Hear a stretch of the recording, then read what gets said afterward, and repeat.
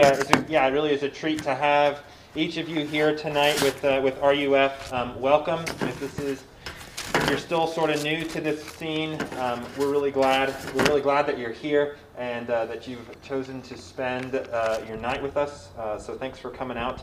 My name is Jonathan. I am the campus minister with RUF.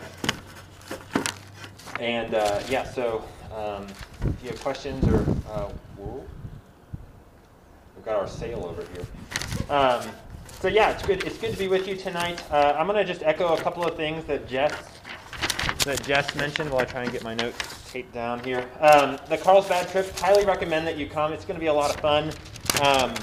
It's just going to be a really sweet time of spending time together. That's not having.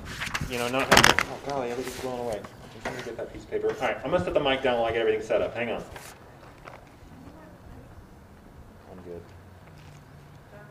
I'm good. All right. The wind just blows right across everything. Anyways, highly encourage the Carlsbad trip. It's going to be a lot of fun. It's going to be a really sweet time of fellowship. We do require a negative COVID test for obvious reasons. I know that makes some of you frustrated. You're a little frustrated by that, but we just have to do it. So if you're interested, please check that out. And it's going to be a lot of fun. And if money is a problem with that, if you can't afford it, come talk to me. We've got scholarships available for that, and we can make that happen too. I heard great things about the worship night last week. Thanks to all of you who pivoted on that, and I couldn't be there. For those of you who are curious, my wife is fine. Those of you who don't know, my wife was in the hospital last week. She's fine, but I was not going to be able to be at large group last week. So thanks for doing that. So. We're going to pick up where we left off last week with the book of Acts. If you've been with us, we've been studying the book of Acts and looking at pictures of how God is faithful to his church, his very early church, even in the midst of pretty overwhelming opposition. That when there's opposition from inside and outside the church, God is faithful to his church. And if it was true 2,000 years ago, we can trust and know that it is true today. And tonight we are going to look at really one of my favorite stories in the whole book of Acts, because it is an unbelievable picture of how the most unlikely person, somebody who, in the text says this person should never have been a follower of Jesus. The most unlikely person becomes a Christian. And we're going to see that no one, not us, not our friends, not our enemies, is outside of the reach of Jesus' love, and why that's really great news. So if you have a Bible in front of you, turn to Acts chapter 8. Acts chapter 8, we're going to look at verses 26 through 40. And I'm going to read this. This is God's word. Now an angel of the Lord said to Philip, "Rise and go toward the south, to the road that goes down from Jerusalem to Gaza. This is a desert place." And he rose and went. And there was an Ethiopian, a eunuch, a court official of Candace, queen of the Ethiopians, who was in charge of all her treasure. He had come to Jerusalem to worship, and was returning, seated in his chariot, and was reading from the prophet Isaiah. And the Spirit said to Philip, "Go over and join this chariot." So Philip ran to him and heard him reading Isaiah the prophet, and asked, "Do you understand what you are reading?" And he said, "How can I, unless someone guides me?" And he invited Philip to come up and sit with him. Now the passage of Scripture that he was reading was this: "Like a sheep he was led to the slaughter, like a lamb before the shearers is silent, so he opens not his mouth. In his humiliation justice was denied him. Who can describe his generation? For his life is taken away from the earth." And the eunuch said to Philip, "About whom, I ask you, does the prophet say this? About himself or someone else?"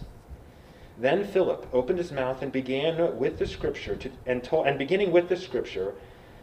told him all the good news about Jesus. And as they were coming along the road, they came to some water, and the eunuch said, "See, here is water. What prevents me from being baptized?" And he commanded the chariot to stop, and they both went down into the water. Philip and the eunuch, and he baptized him. And when he had come out of the water, the Spirit of the Lord carried Philip along. And the eunuch saw him no more, and he went out rejoicing. And Philip found himself in Azotus, and he passed through. And as he passed through, he preached the gospel to all the towns until he came to Caesarea. Let me pray real quick. Lord in heaven, thank you for the opportunity to come here tonight and to sit in the beautiful, the outdoors, and to see pretty lights and to see Christians and people exploring faith. It's a treat for me, and I know it's a treat for others. Lord, I pray that as we look at your word here for the next few minutes, that your Spirit would be with us. That your Spirit would open the eyes of our hearts to see what you are saying to us in 2021, and that we would be equipped to love you and love our neighbor. It's in Jesus' name that we pray. Amen. I forgot to mention that as I'm talking up here tonight, if you have questions about what I'm saying, feel free to shoot me a text. My phone number is on your piece of paper, and then I will dialogue with those questions after we're done looking at this piece of Scripture. So, again, like I said, the big thing that this piece of text shows us tonight is how the most unlikely people who should never have come to know Jesus or follow Jesus, indeed do come to follow Jesus, and why that's good news for us. And so we're going to look at this actually in just 2 points tonight, just 2 points. First, we're going to look at the man who should never believe, and then second, we're going to look at the unbelievable news. The man who would never have believed, and the unbelievably good news. So we're going to start here by looking at the man who should not have believed. And if you remember from a few weeks ago, when we were last looking at Acts, we were with Philip again, like we are now. And we remember that Philip is a servant of the church, and so he had just finished preaching the gospel in an area of Samaria. And after he has finished Samaria, now he pivots, and an angel of the Lord says, "Hey, I'm going to send you in a new direction. Go south. Go south out of Samaria and go towards Gaza." And so he starts to travel. And as he's traveling along, as our text tells us, he meets a sort of unlikely fellow in an unlikely place. And so already from the very get-go, we can see that the Holy Spirit is working behind this whole situation, is setting this whole thing up, right? The Holy Spirit first tells him, go south. And then he says, actually, you're going into a desert. And we know more than most that deserts are not where you meet people, right? You don't go into the middle of the BLM and expect to meet somebody. And yet, as he does that, he goes into the desert. He meets somebody. And Philip goes into a lot of detail to describe this person to us. And as he's describing him, Luke telling us, he's describing someone who is completely different, is unlike any other Christian that's ever existed up until this point. And so there should be an implicit question in our minds of what's going to happen? What is going to happen now that Philip is encountering somebody who is unlike any other person that we've encountered in our study of Acts up to this point? And can somebody this different be a Christian? Is it possible? Well, let's look and see how this person is so different. First, look at verse 27. Luke tells us he's an Ethiopian, he's a eunuch, and he's a treasury official in the queen of the Ethiopians. And so let's unpack this first a little bit. First, he's Ethiopian, the text tells us. Now, Ethiopia, that's the word for basically the nation and the kingdom in Africa that is south of Egypt. It's south of Egypt. It's an African nation, and they're ethnically and racially black, right? So most of the people in Jerusalem are not black, and so this person obviously is racially different. He's a different person than anyone they've encountered, that the Christians have encountered up to this point, which means he's probably also very culturally different. We've got cultural Jews, and all of a sudden we have this Ethiopian man. So that probably brings with it all the differences that come with culture. He has a different language. He's dressed differently. His cultural attire is different. And so right off the bat, we experience this very well today. All of a sudden, these cultural walls are thrown up. These cultural and racial walls get thrown up. But that's not, it gets worse. The challenges here get even more stark. Second of all, he's a eunuch. This man is a eunuch. And eunuchs are there were men who, same as today, they've been castrated. They've been castrated, and there's lots of reasons why this would have been done back then. Sometimes it was done to prisoners of war. Sometimes it was done for men who would be court officials, so quite literally they would not be distracted, so they would just be better at their job. And so all kinds of reasons for this. But one of the important parts about going with this is that with castration, with being a eunuch was a ton of ridicule. People mocked eunuchs. They were very low on the "we appreciate you" scale of society, and that was kind of across the board. And one of the main reasons for this is because obviously they were unable to have children. And back then, much of your social status was, can you perpetuate your line, your family line? And so here's a man who is probably pretty ridiculed, that cannot have children. But also, eunuchs were seen as less masculine. Because they couldn't have children, but just for all kinds of other reasons. We know that even today, that men who are castrated for various reasons, their voices are higher. They don't have the muscular tone. So he just seems less masculine. He doesn't fit into the definitions of even a man that they would have had back then, right? So he would have been. This is a person who would have been sexually compromised in this culture. He wouldn't have fit in his culture or really anywhere else. He was, I hesitate to use this term, but I'll use it. He was at least non-binary, right? He was at least non-binary. He doesn't fit in with the normal sexual roles. And so, and Jews certainly understood this. In Jewish culture, eunuchs were not even allowed to go into the temple. So here's Philip, who's encountering this person. And there's one more thing. He's a treasury secretary. He's a treasury secretary, so he has some political power. Philip is probably a lower middle class Jew. And so here, all of a sudden, think about this. Think about all the barriers that are coming up culturally, racially, all these barriers. And the Holy Spirit is pointing Philip to this person. And so there's the point is this, that Philip is a Jew. He's probably uncastrated. He's probably in lower socioeconomic ranks. And he meets this man who's black, who's African, who's castrated, who's probably richer than him. These two guys should not get along.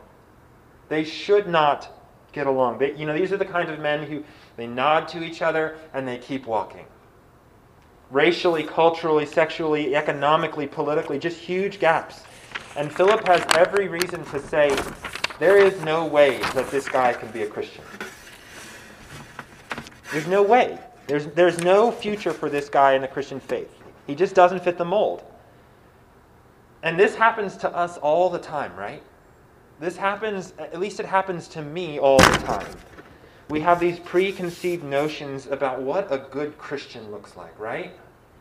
We have these ideas in our head, and what happens when we meet someone who's different from us?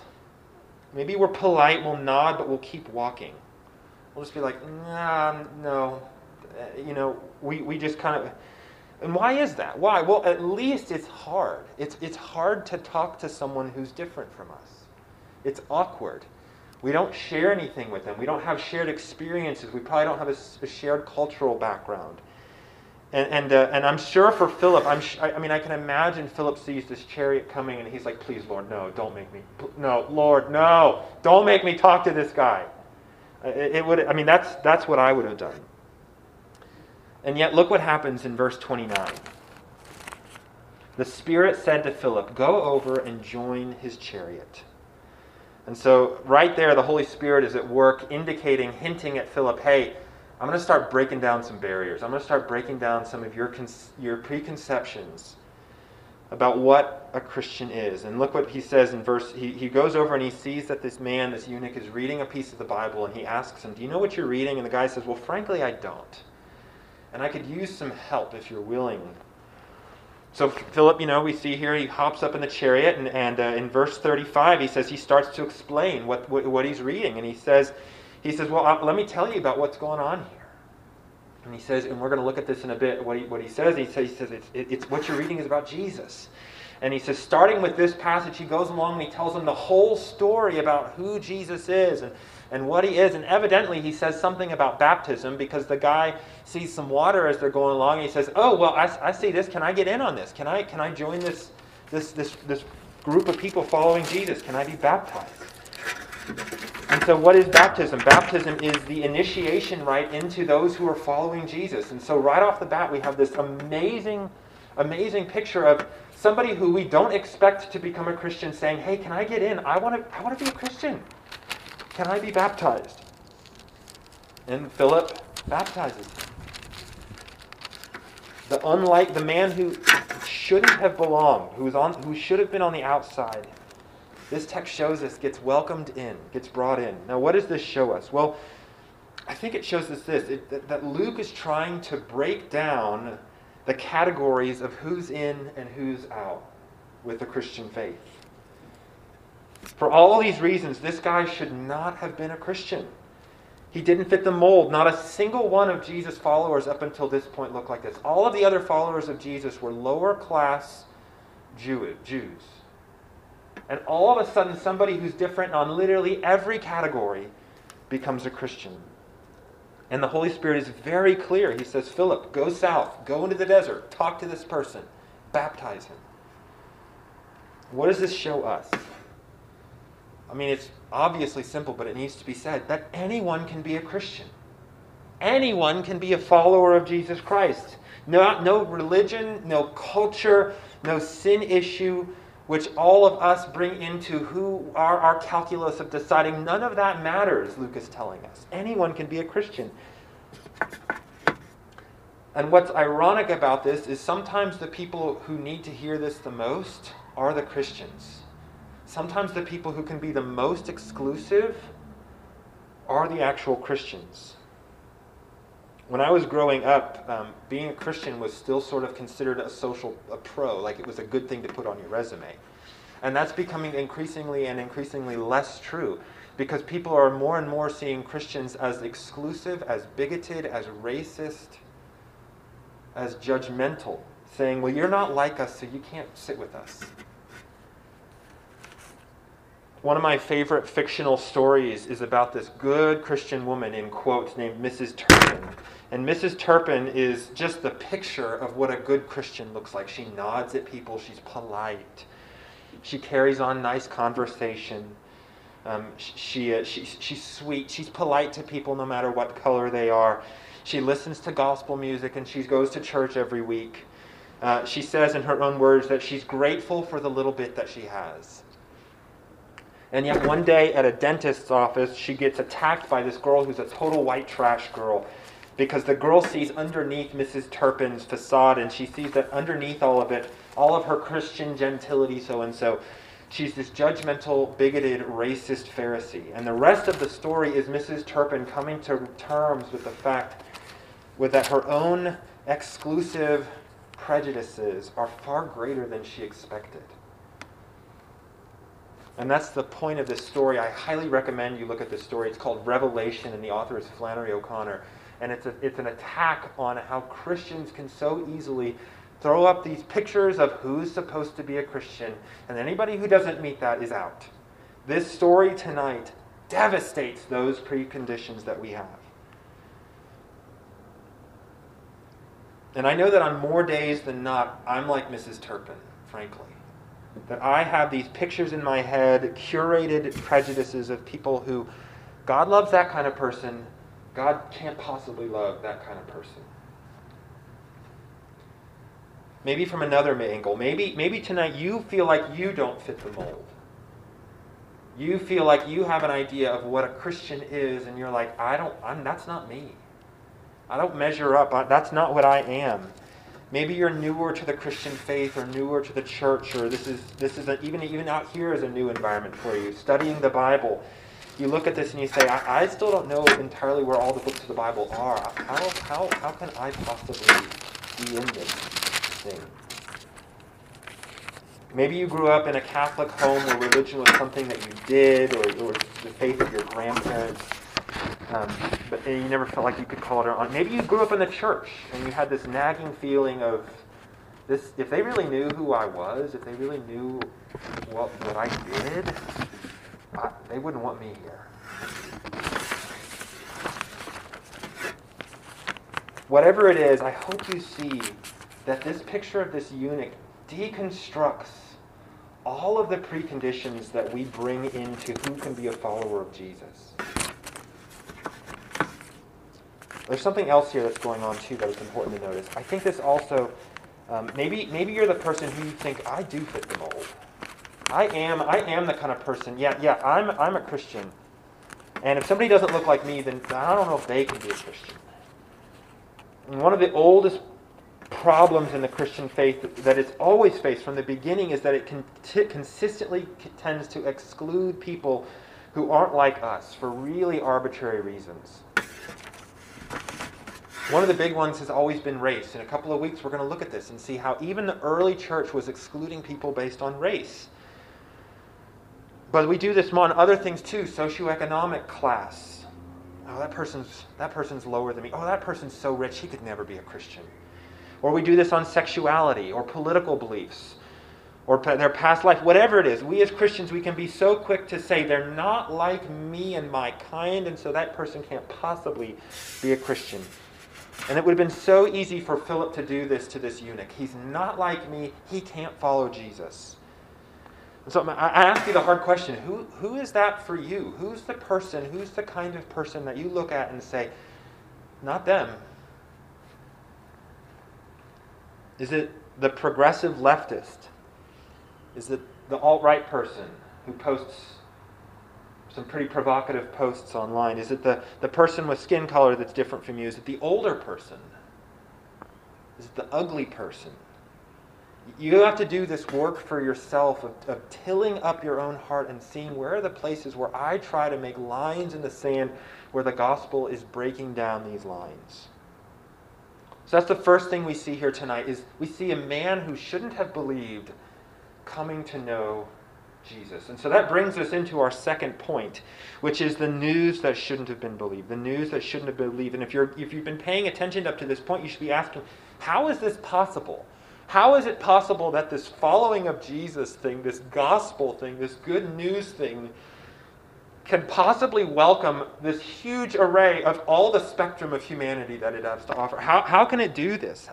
I mean, and that it's this news that's just like, this is unbelievable news that it could possibly do this. And so we're going to look at that here, and we're going to look exactly at what Philip tells his Ethiopian eunuch friend. So let's look again at verses 32 through 35. And so he says, the passage that he was reading was this: like a sheep he was led to the slaughter, like a lamb before its shearers is silent, so he opens not his mouth. In his humiliation justice was denied him. Who can describe his generation? For his life was taken away from the earth. Now, what's going on in here? What's happening? Well, the eunuch is reading one of the most famous passages in the entire Old Testament. It's from Isaiah 53.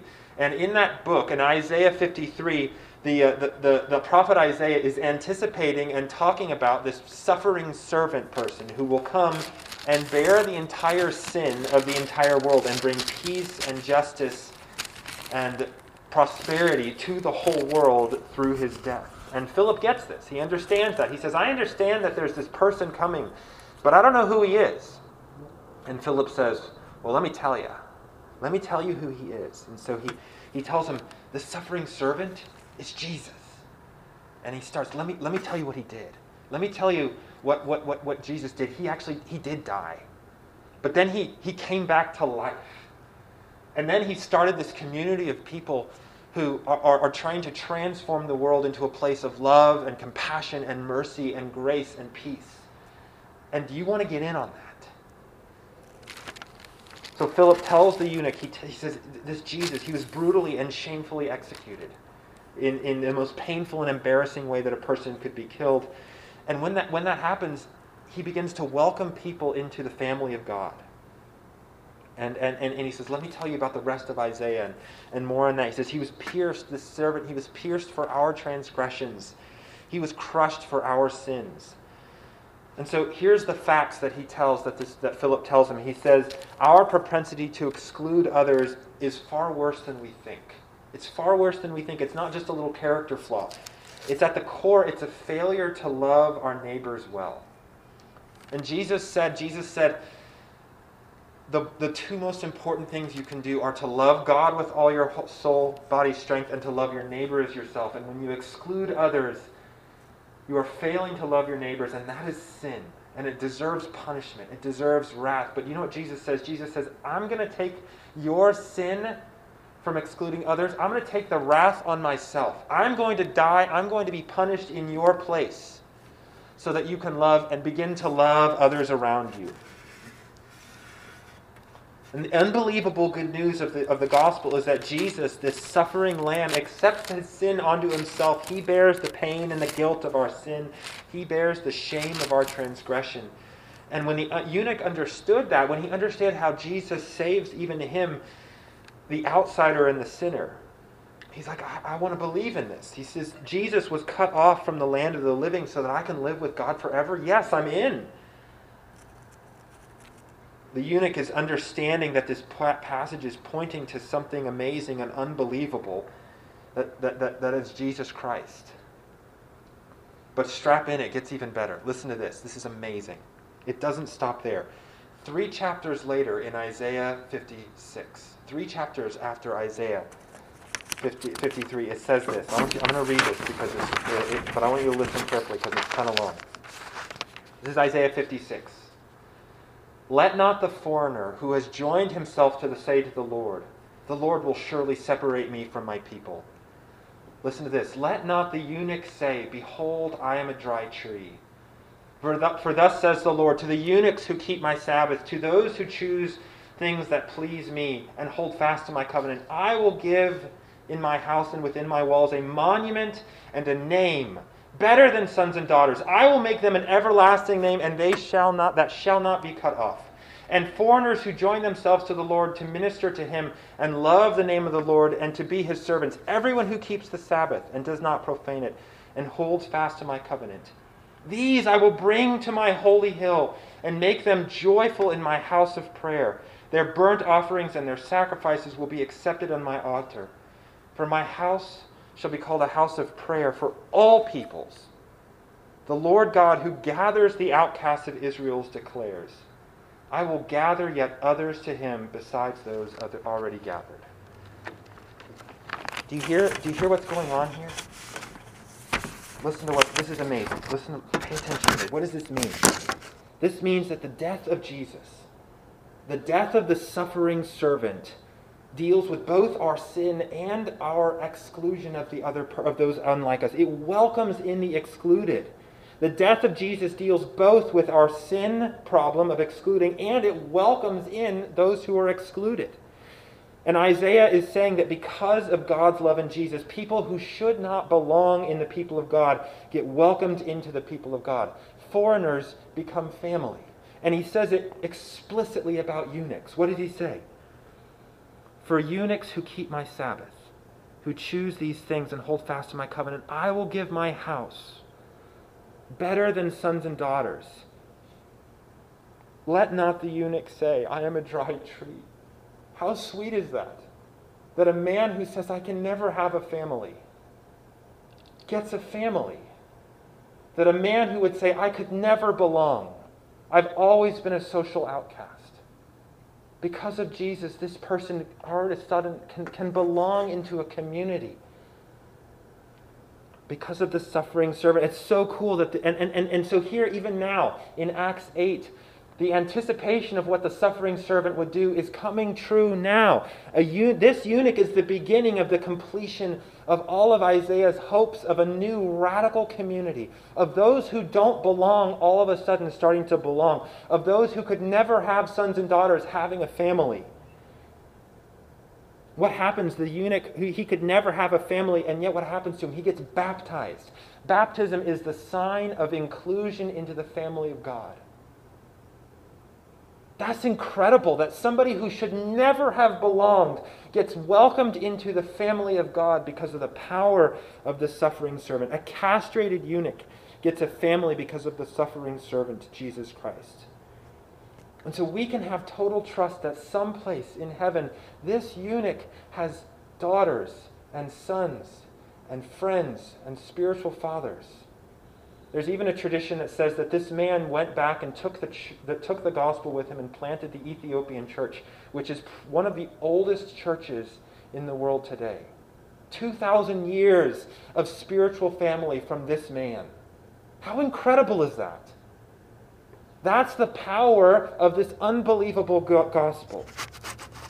And if it's true for this man, it's true for you. For those of you who say, I could never belong, the gospel cuts through all of those barriers and says you can belong into a family, you can belong to God himself. Salvation is for the Jew and the eunuch, for the nerd and the jock, for the black and for the white, for the Latino and for the Native American, for the rich and for the poor, for the straight and for the gay. Everyone, all of the barriers that we say you can't be a Christian, the suffering servant demolishes all of them. Anyone who trusts in Jesus as their Savior is welcomed into this family. That is unbelievable news. What do we take away from this passage tonight? Well, a couple of things. First, none of us can say, I don't belong. If God welcomes a black, castrated, rich man into his family, he can and does welcome you, based on the love of Jesus. Second, none of us can say they don't belong. None of us can say they don't belong. If God would welcome a black, castrated, rich foreigner into his family, we must welcome anyone into his family. Third, we need to return to the core of the gospel. That's what this man read and believed, that Jesus Christ died for his sin. He says, I'm a great sinner who tends to exclude people even when I don't mean to, and Jesus saves great sinners like me. You are a great sinner who tends to exclude people who aren't like you, and Jesus saves great sinners. Crushing their sin, rising from the dead. That's powerful news. It's unbelievable news that when we trust that, we become a community that, yeah, it's hard and messy, but we can be transformed into the kind of community that this city and this school so desperately needs. So come with me, come with us as we try to believe this unbelievable news together. Let me pray for us. Father in heaven, thanks for this story and for how it shows us your incredible love. The way that you cut through our sin by your suffering servant, and the way you cut through the barriers that we put up through your suffering servant. Lord, I pray that you would transform my heart, that you would transform the heart of anyone here who's listening, and that we would be touched, cut to the heart, warmed by this love, and that we would be changed by it. I pray this in Jesus' name. Amen.